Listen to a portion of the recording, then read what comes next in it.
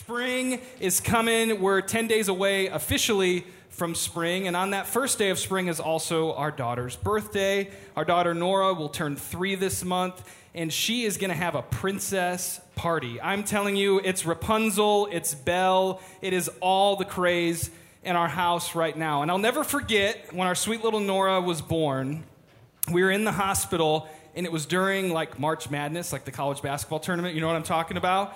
And I wasn't super good at holding babies yet, so I was kind of getting used to the one-arm cradle. Felt like I was, encouraging myself, you can do this, you can relax a little bit. And then all of a sudden there was a big shot that the Michigan team hit, and I have this sweet little baby who's sleeping, and I'm like, yes! How do you scream and celebrate with the baby all at the same time? But I learned that actually little babies, they stay asleep, sound asleep, even when their dad is celebrating a basketball game. But I love the month of March. It's our daughter's birthday. Spring is on the way. I love the college basketball tournament, all of that good stuff. And next Sunday on St. Patrick's Day, we're going to have something very special and unique. We're going to have worship on the water at Wolfie's on Geist at 9:30. We will not have the 9 a.m. service here in Carmel, but join us at Wolfie's. Pastor Darren and the team will be out there. It's going to be an incredible experience. You can stick around afterwards for a great brunch and have an awesome way to start St. Patty's Day and celebrate worshiping together. And as springtime approaches, some of you are ready to get out in the yard. You like gardening. You like mowing the grass, all that kind of stuff. I brought my wheelbarrow to here today with me. You see, when my wife and I first got married and we first purchased a house, we had this pretty big yard, and I was pretty excited about it. I always wanted to be a gardener at heart, and so I tried, and after about a week, I was like, this is a lot of work. This is tough. I wish somebody would have told me that. But, what was tough is we moved into this house and had this yard, but there was all these plants and bushes that were dying. There was bare spots in the grass, and then we had those neighbors. Those neighbors with the pristine grass that doesn't even look real. And then they had this, big pergola in the backyard. I'm like, who are these people? And you would walk back there, and a squirrel would gently sit on your shoulder and whisper sweet nothings, and butterflies would swirl about. And you're like, where am I? This is great. I feel like I should pay them $10 for this amazing experience. And but after, we met these neighbors, we went in their backyard. I was like, wow. We learned that they were going to be moving pretty quickly. And so their parting gift to us, I don't know if there was a backhanded compliment in this or something, but they gave me this right here wheelbarrow. I don't even remember their names, but thank you for giving me the wheelbarrow. I look forward to putting it to use. More on that in a little bit. But you see, kind of in line with gardening, we're going to be talking about the Feast of First Fruits. And if you're anything like me, you're like, Feast of what? Thanksgiving? No, this is not Thanksgiving. The Feast of First Fruits. You see, we've been in a sermon series called Party Like a Rabbi, and it's talking about Jewish festivals and how we see Jesus through these Jewish festivals. These were back in the Old Testament, and God instructed his people, the Jewish people, to observe these practices out of reverence and worship and thanksgiving to him. And so this week we're talking about the Feast of First Fruits. Before we get there, for some of you may be joining us and you maybe missed the last couple of weeks, back in Genesis at the start of the Bible, we see that everything begins with creation. It's the first book of the Bible. We learn about the creation of the world. We learn about God's people. And then in the second book, in Exodus, we see the story begins in bondage. Okay, the story begins in bondage. The Hebrew people, the Jewish people, are enslaved to the Egyptians. You've maybe heard of the story of Pharaoh. Maybe you've seen the movie The Ten Commandments, Charlton Heston, right? Let my people go. And then we see the story of God's faithfulness as he delivers the Israelites from slavery. And then we see the book of Leviticus. Leviticus begins in sacrifice. This is the third book of the Bible, and God instructs certain rituals, certain ways that they're to observe and worship God. It gives us a look into the daily lives of the Jewish people. Leviticus addresses the how and why of worship back then under the Old Testament covenant. So we've been teaching about these Jewish festivals. Excuse me. That's a first. Never happened. Sorry, Josh. Last time I'll ever get up here. But we're so glad you're here. And let me tell you, if that can happen in this church, we mean it when we say no one is too far away from God to experience life change through Jesus. And we mean it because the preacher is burping, baby. It's that Defender Starbucks tea from this morning. We believe the church should be a hospital for sinners, not a museum for saints. And we aren't all cleaned up, polished, and perfect around here. Amen. And so we're going to talk about the Feast of First Fruits. And we might burp some more. But before we do that, let's pray. God, thanks so much that we can laugh. Thank you that we're here. Thank you for everyone that's joining us online. And pray, Lord, that you would just meet us here right in this moment. Man, for some of us, we're like Leviticus on Spring Forward Day. But here we are. Lord, we know that you have something for us in your word. Holy Spirit, speak to us in these very moments. It's in Jesus' name we pray. Amen. So I want to invite you, if you've got a Bible or a Bible app, or maybe there's one in the seat back in front of you, to grab a Bible, Leviticus chapter 23, the third book of the Bible. We'll start in verse 9. And as you're getting there, you might be saying, what is this Feast of First Fruits? You see, the Feast of First Fruits actually took place during the week-long Passover celebration. We learned about that the last couple of weeks. But the Feast of First Fruits was a one-day celebration. A one-day celebration. And it was to be offered on the day after the Sabbath. The Sabbath was a day of worship through rest that God instructed. It was to be observed as an acknowledgement of God's bounty, of God's provision, because the whole harvest, God owns it. We get to steward it. And the feast marked the beginning of a 2-month spring harvest. The Hebrew word for first fruit is bikurim, which is literally translated the promise to come. And as the name indicates, the Feast of First Fruits mark thanksgiving to God for the first fruits, the first things that were going to be harvested. And what we see in Leviticus 23, starting in verse 9, it says this: the Lord said to Moses, "Speak to the Israelites and say to them, when you enter the land I'm going to give you and you reap its harvest, bring to the priest a sheaf," which was like a bundle, "of the first grain you harvest." And then verse 11. The priest is to wave the sheaf before the Lord, so it will be accepted on your behalf. The priest is to wave it on the day after the Sabbath. So back then, under the Old Testament law, the priest was the go-between between the community and between God. That's how God had it structured. So you would bring your things to the priest. He would give them to the Lord on your behalf. And verse 12 goes on to say, on the day that you wave the sheaf, you must sacrifice as a burnt offering to the Lord a lamb a year old without defect. A couple weeks ago, we had a goat in here, which was pretty cool. It was the cutest little goat in the whole wide world. Let's not lie. And then in verse 13, it goes on to say this: together with its offering of 2/10 of an ephah of the finest flour mixed with olive oil, a food offering presented to the Lord, a pleasing aroma, and its drink offering of a 1/4 hin of wine. Very detailed instructions for the Feast of First Fruits. This is what God is saying. This is what I expect. The first offering was the burnt offering, and then there was a meal offering, and then even a drink offering. Verse 14 goes on to say this: you must not eat any bread or roasted or new grain until the very day you bring this offering to your God. This is to be a lasting ordinance for the generations to come wherever you live. And that last part is fascinating because remember, they have been enslaved to the Egyptians, and now they're wandering. They're waiting for God to guide them to the promised land. And he's saying, for the generations to come, I want you to continue to do this, even as you're wandering. I want you to continue to offer this to me at the Feast of First Fruits.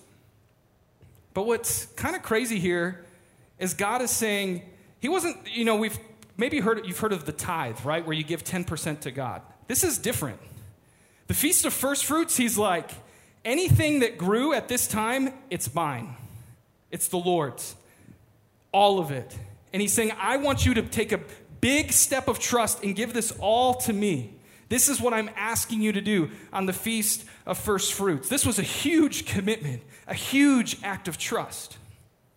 You see, you had the whole winter season where you're kind of eating, have you ever gone into the pantry and you're like, we don't have anything to eat, and you really are like, we don't have anything good to eat. You're like, do I have ramen noodles from college still back over here?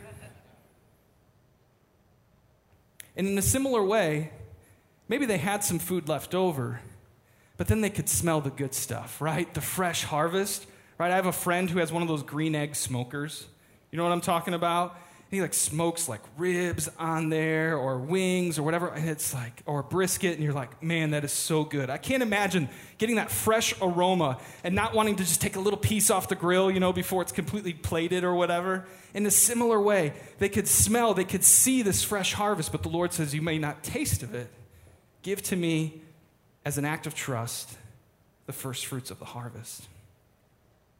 This was their instructions in worship. We see it again in Deuteronomy chapter 26, as they're getting closer to this promised land that he would bring them to. And Deuteronomy 26, 1 through 3 says this: when you have entered the land your God is giving you as an inheritance and have taken possession of it and settled into it, take some of the first fruits of all that you produce from the soil of the land your God is giving you and put them in a basket. Then go to the place that the Lord your God will choose as a dwelling for his name, and say to the priest in the office at that time, I declare today to the Lord your God that I have come to the land that the Lord swore to our ancestors to give us. He's literally saying, take these first fruits of the harvest, put them in this basket, lay them down before the priest, and then that's not it. Tell the story of redemption in your life. Come before the Lord your God and bear testimony for how he delivered you from Egypt and how he's carried you along the way. Acknowledge that God is provider. And I think there's this great principle, although we aren't under the Old Testament covenant anymore, right? Christ came and everything changed. We'll talk about that more in a few minutes. But there's this incredible principle right here for back then and today. A reminder that God owns all things. And that he entrusts us to steward that. Whether that's through our finances, our resources, our time, our skills, our abilities, he owns it and we get to steward it. And also this principle of when we come before the Lord, to be reminded of his faithfulness in the past, to be reminded of what he's led us through in our past, to be reminded of the ways in which he provided for us, and to see him as loving provider, to see his faithfulness. Deuteronomy 8:10 expounds on this a little bit more. It says, when you've eaten and are satisfied, praise the Lord your God for the good land he has given you. And then there's this encouragement further on in verse 17 of chapter 8 of Deuteronomy for the Jewish people back then, but then also a principle that translates to us today. You may say to yourself, my power and the strength of my hands have produced this wealth for me. I've planned, I've invested, I've worked hard, I built my company, I built my business, I built this thing, I did this. But verse 18 is such a humbling reminder for us all. But remember the Lord your God, for it is he who gives you even the ability to produce wealth, and so confirms his covenant, which he swore to your ancestors as it is today.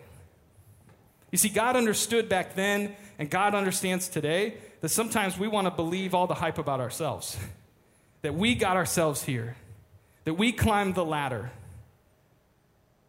that it's our doing. And often, if you're anything like me, there's areas of my life where I withhold trust in him because I am trusting in myself more. We often put our trust in ourselves and our own plans, our human-made plans. But God says, here's what I want you to do instead through the Feast of First Fruits. I want you at the Feast of First Fruits to give it all to me as an act of all-in trust, full trust and surrender. You see, the Feast of First Fruits was about your full trust. Imagine back then you've been eating the soggy, gross food in the pantry. The sweet stuff comes in. You know what I would have done back then? I would have said, God, how about I eat the good stuff? How about I eat the good stuff right now, get my energy, and then I'm going to work even harder for you. I'm going to praise you even more. He goes, no. Give this first round, this first fruits of harvest to me. And in a similar way today, as we think about our full trust in God, what does it mean to trust him with our first fruits? Now, we don't have this practice where we, take all of our crops or whatever and give it all to him. But what are the ways we could give our full trust with our time? What does that look like? The Feast of First Fruits, to celebrate that, it actually took time. All these festivals, to prepare, to slow down out of the working rhythms.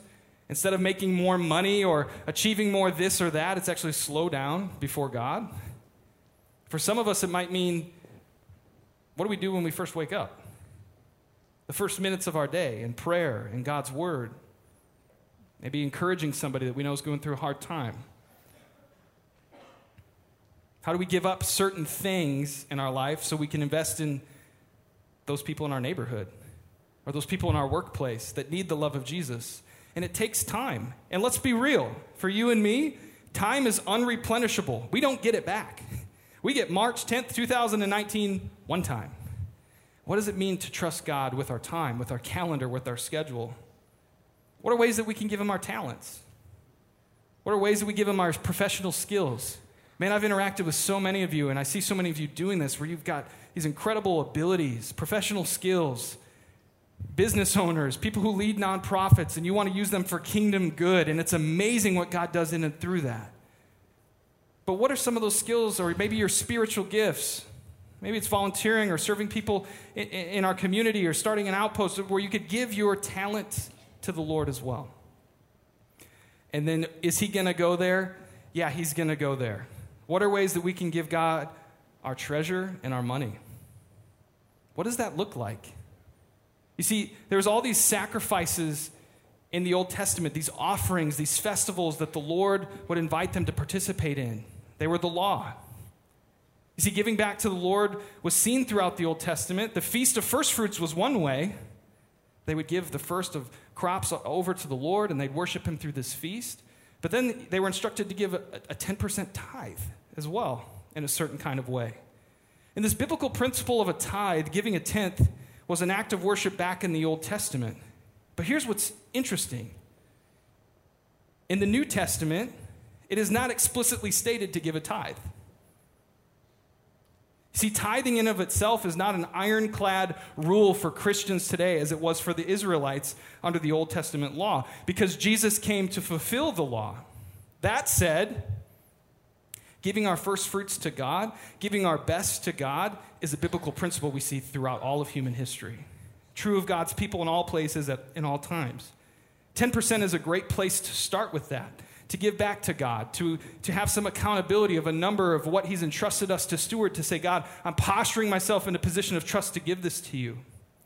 You see, Jesus was after the heart in all things. So if the Mosaic law said tithe 10%, and Jesus came to fulfill the law, let me get this real quick. In the Old Testament, you'd give the tithe, and then you'd do things like Feast of First Fruits and all these other sacrifices, and it usually equaled to like 20 to 30% of the stuff you had. That's pretty intense, huh? Think about 20 or 30%. If God still had that in place, man, what would that look like? That's pretty intense, right? But if Jesus came to fulfill the law, what kind of generosity does the gospel invite us into? Not mandate over us. Does he invite us into? We see greater generosity than even just 10% of finances in the New Testament. Look at the life of the disciples. They left their careers. They left the fast track to management. They left their families. They left money on the table to go follow him. We see in Acts chapter 2 that there's this great picture of generosity in the early church where they shared their land, they shared their possessions, they were giving it away, all for the glory of God because of what Jesus Christ had done in and through them. But we also know this, Jesus went after the heart. And we see at one point, Jesus says, because he knew today and back then what was in people's hearts, that where your treasure is, there your heart is also. And he knew that there would be some of us in our lives, and I've done this in my life, where we elevate money over God. We elevate our stuff or our position over God. So he invites us to lead with trust. He doesn't mandate that we give a certain thing, but he says, I want your full trust. And what does that look like in every area of your life? You see, back to the Old Testament, what was God trying to teach the Jewish people through this feast of first fruits? He was trying to teach them full trust, to trust him as provider, that he would do it again, that he would provide again when it seemed bleak. And I know that there are people in this room that you're feeling that today, where God is inviting you into a next step of trust in an area of your life, in an area of your career, in a relationship, with your finances, and it's scary. It's unpredictable. It's ground that's shaking, and he's saying, come here, take a step. Just as he did then. Give me your trust. Take a step. There's a man, his name was Charles Blondin. He was a French tightrope walker, and he was always taking a risky next step. This guy would walk across like a half-inch tightrope in thickness that stretched 1,100 feet, about a quarter of a mile, 160 feet suspended in the air over Niagara Falls in the 1860s. Pretty wild, huh? He was the daredevil of his time. He would do all kinds of tricks, walking back and forth. This was not just a one-time thing for him. He was doing this all the time. People from Canada and America, all over the place, were coming to see this amazing act. Presidents would even come and watch him. But every step was risky. Every step was risky. More on him in a minute. You see, sometimes in our lives, and we see this throughout Scripture, God wants to see what we're made of. God wants to see, what are you made of? In Genesis chapter 12, we see the story of Abraham. And God says, Abraham, I want you to leave it all. I want you to leave your country. I want you to move with me into a new space and territory. I want you to move on everything. Trust me with this next step. And it was a big step. And then in chapter 16, he reveals a little bit more, and he says, I'm going to make you the father of many nations, of a great nation. And there will be legacy of your generation, generation after generation. And then he reveals the next step. And Abraham is kind of saying to God, hey, God, you remember how you said, come follow me and do this my way, and that you're going to make me the father of many nations? Well, I'm going to need some kids to do that. I'm going to need a son. And there were times that Abraham tried to take the situation into his own hands, but eventually, about a century later, about 100 years later, God provided Abraham and Sarah with a son named Isaac. Happy story, right? They finally get this kid that they've longed for. God's going to provide through this. And then God says, plot twist, hey, Abraham, I actually want you to go to this region of Moriah and go up this mountain, and I want you to sacrifice your son. Hold on a minute. Even for like Old Testament standards, this is some crazy Game of Thrones stuff, right? Like this is intense. Like this is messed up. This was not what God normally invited people into and asked people to do. Sacrifice your kid? Wait. You told me to take these steps, and I took them, and then you provided the son, and this is what I get in return? But instead, Abraham went up the mountain. And Abraham told his servants, we will come back to you. We, implying both he and Isaac.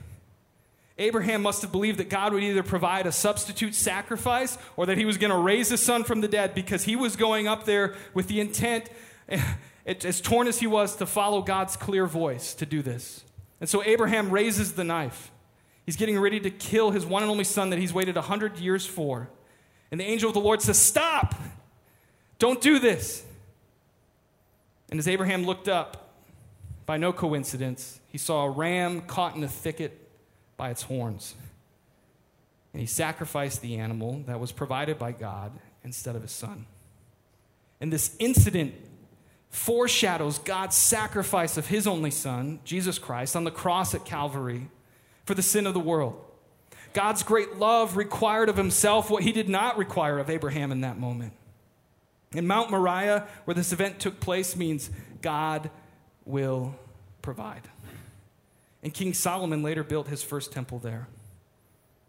As we fast forward into the life, into the ministry of Jesus, when he was walking the earth, Matthew 4, verses 18 through 20. It says, as Jesus was walking beside the Sea of Galilee, he saw two brothers, Simon called Peter and his brother Andrew. They were casting a net into the lake, for they were fishermen. So just a normal day for them. And then verse 19, Jesus said, come follow me, and I will send you out to fish for people. And get this, verse 20. At once they left their nets and they followed him. God wanted to see what they were made of. He invited them into something unique. Their full trust. They left it all behind. Their careers. And Jesus didn't bait and switch them and say, I've got a great salary package and benefits and a fast track to the top. People are just going to love you. No. What ended up happening as they took this step? Most of them were killed for their faith in Jesus.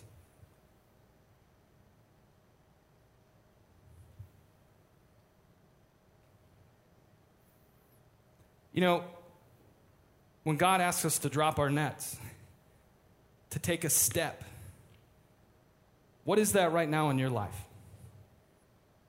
What is that thing where you are just like holding back, withholding your trust, that you're holding it onto it tightly? You know, when we look at the Feast of First Fruits, it was all about their full trust. And what was amazing is we look at how Leviticus 23 in this portion about the Feast of First Fruits connects to the life of Jesus. Stay with me here. In the New Testament, Paul writes this in 1 Corinthians 15. He says this, But if it is preached that Christ has been raised from the dead, how can some of you say there's no resurrection of the dead? If there's no resurrection of the dead, then not even Christ has been raised. Okay, Paul's like a lawyer, philosopher. He's trying to lead him through this logically, right? And here's what's amazing is the tension of Christianity is not that Jesus was a person.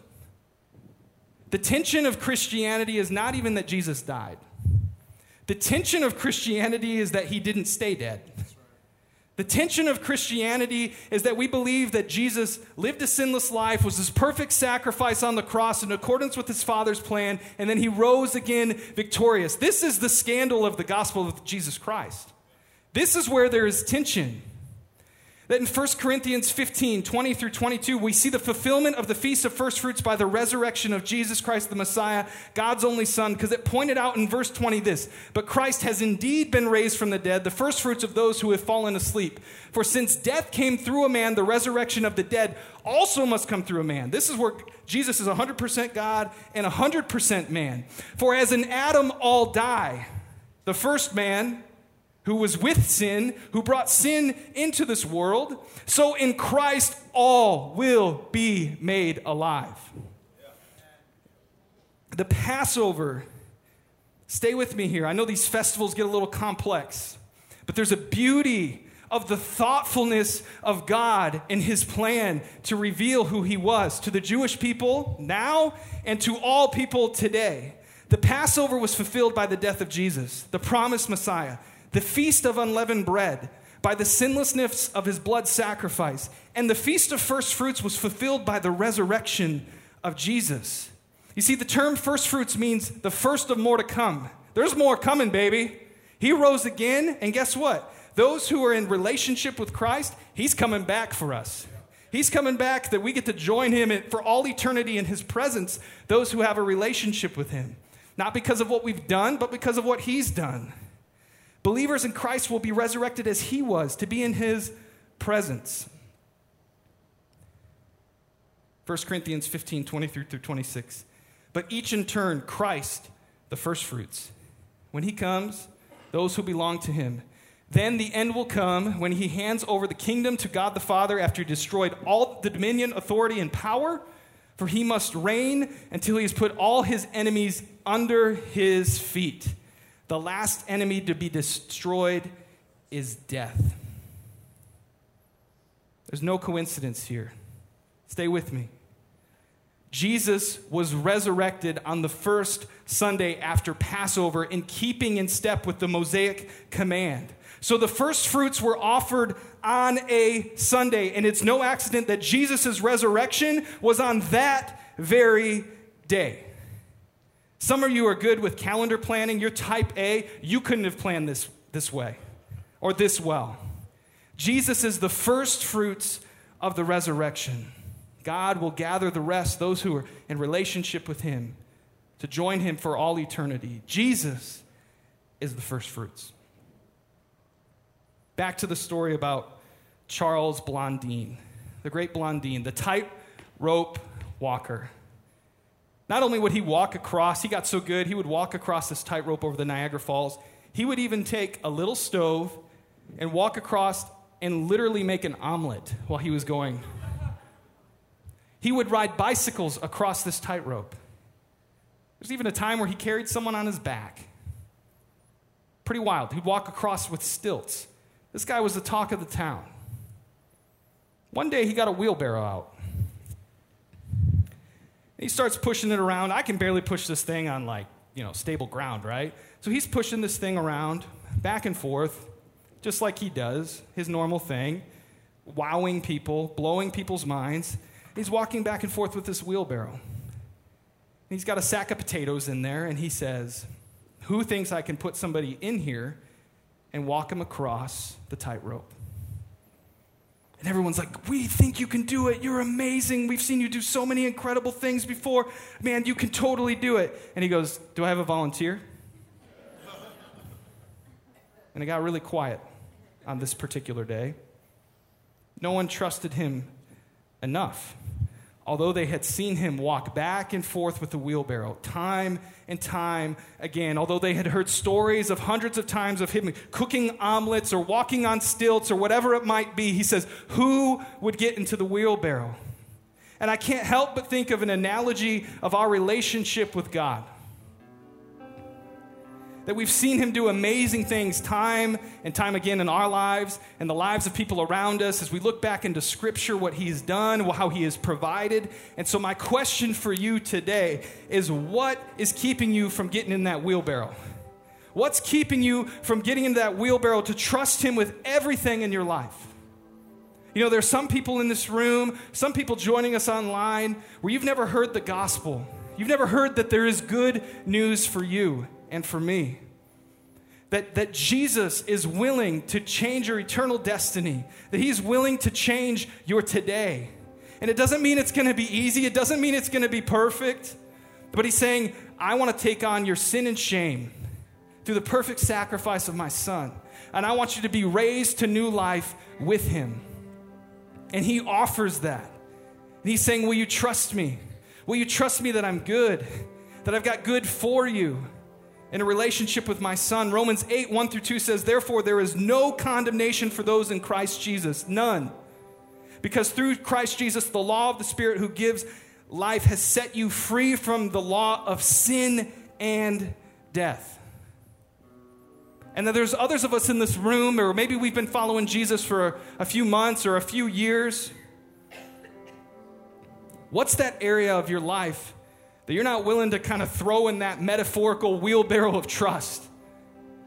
What's that area of your life? What's that relationship? What's that ministry? What's that career path? What are the finances? What is it that you're withholding from giving him your wholehearted trust? The trust that he was inviting the Israelites into with the Feast of First Fruits to say, God, I don't know what's going to happen here, but I'm giving it all to you. And let me tell you, even more so than the great Blondin who walked across the tightrope, that God's track record of faithfulness and provision is deep. It is wide. It is true. So what is that next step that you need to take? You see, when we step in obedience, God is always faithful to step before us in some form of provision, even if it's the provision that we didn't even see coming. Let's pray. God, I thank you for this moment. Thank you for this morning. Thank you for everyone in this room. Thank you for those joining us online, Lord. And I just pray that in these moments, as we see your faithfulness demonstrated through the Old Testament festivals and how Jesus Christ came to fulfill that in such an abundant way, Lord, we are here before you. And there are people in this room, there are people joining us online that for the first time in their life, they need to trust you with their life. They need to trust you with their eternity, Lord. And you make it simple for us. You say, if we confess with our mouths that Jesus is Lord, he's faithful and just to forgive us all unrighteousness. And if that's you in this room or that's you joining us online, you can pray this simple prayer between you and God quietly. Lord, I need you. I know that you lived a sinless life, that you were the perfect sacrifice for all mankind. I put my faith and trust in you. I believe that you rose again. I believe that you want to bring new life to me now and forevermore. God, I trust you and surrender my whole life. Lord, for others of us in the room, as we think about this metaphor, as we think about this wheelbarrow, what do we need to put in it? This metaphorical wheelbarrow, what do we need to trust you with, Lord? Whether it's a relationship, a reconciliation, a career path, a deal that went south, a relationship that's going downhill, someone's illness or sickness in our family, our finances. God, we want to just surrender it to you. God, you understand the complexities of our life. You understand the trials and the challenges in front of us, Lord, and we just want to say we're giving it to you. We're putting it in the wheelbarrow. We're trusting you, Lord. We want to give you our full trust. And so, God, we're here. Speak to us. Move in us in these moments. It's in Jesus' name we pray. Amen.